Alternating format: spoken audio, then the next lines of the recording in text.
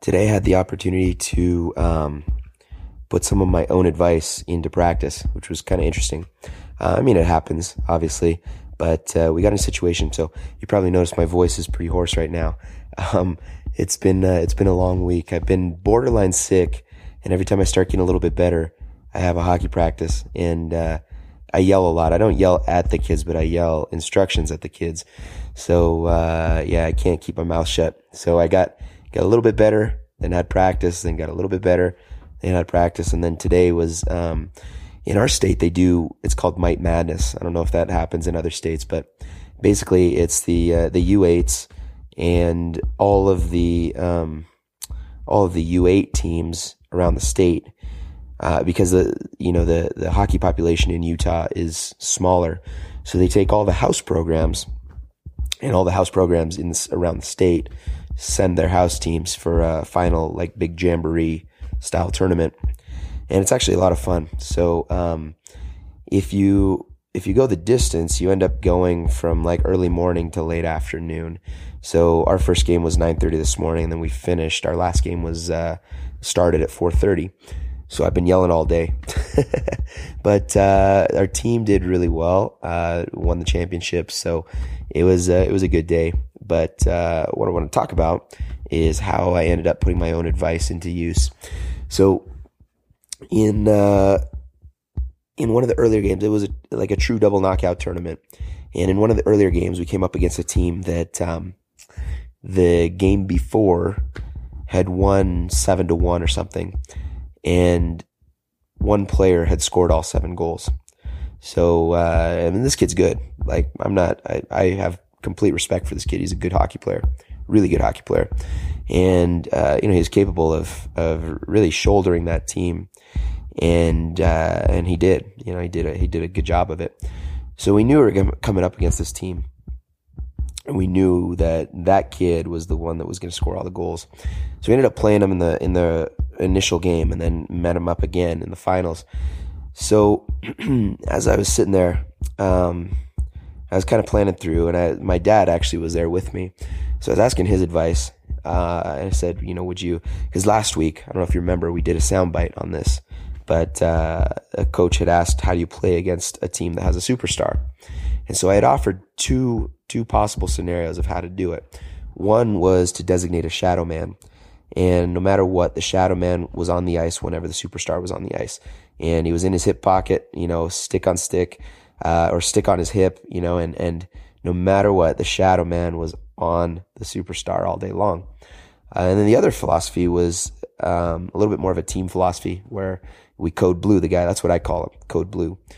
And you code blue the guy, which means whenever he's on the ice, the players are talking to each other. Hey, it's code blue. It's code blue. And basically, anytime that player gets it, 3 guys swarm that player. And so as soon as the puck is turned over, then 3 guys are swarming that superstar player. And stick on stick, and making sure that his life is going to be a lot more difficult than it otherwise would be. So I was asking my dad, I was like, which way would you recommend? Or what would you think would be the best way of approaching this? Designate a shadow man, or just play it a code blue style. And I liked my dad's advice, actually. I thought it was pretty smart, pretty wise. Definitely mature, from a mature coach. He said, at this age, I don't think you're going to get the type of shadow that you're looking for.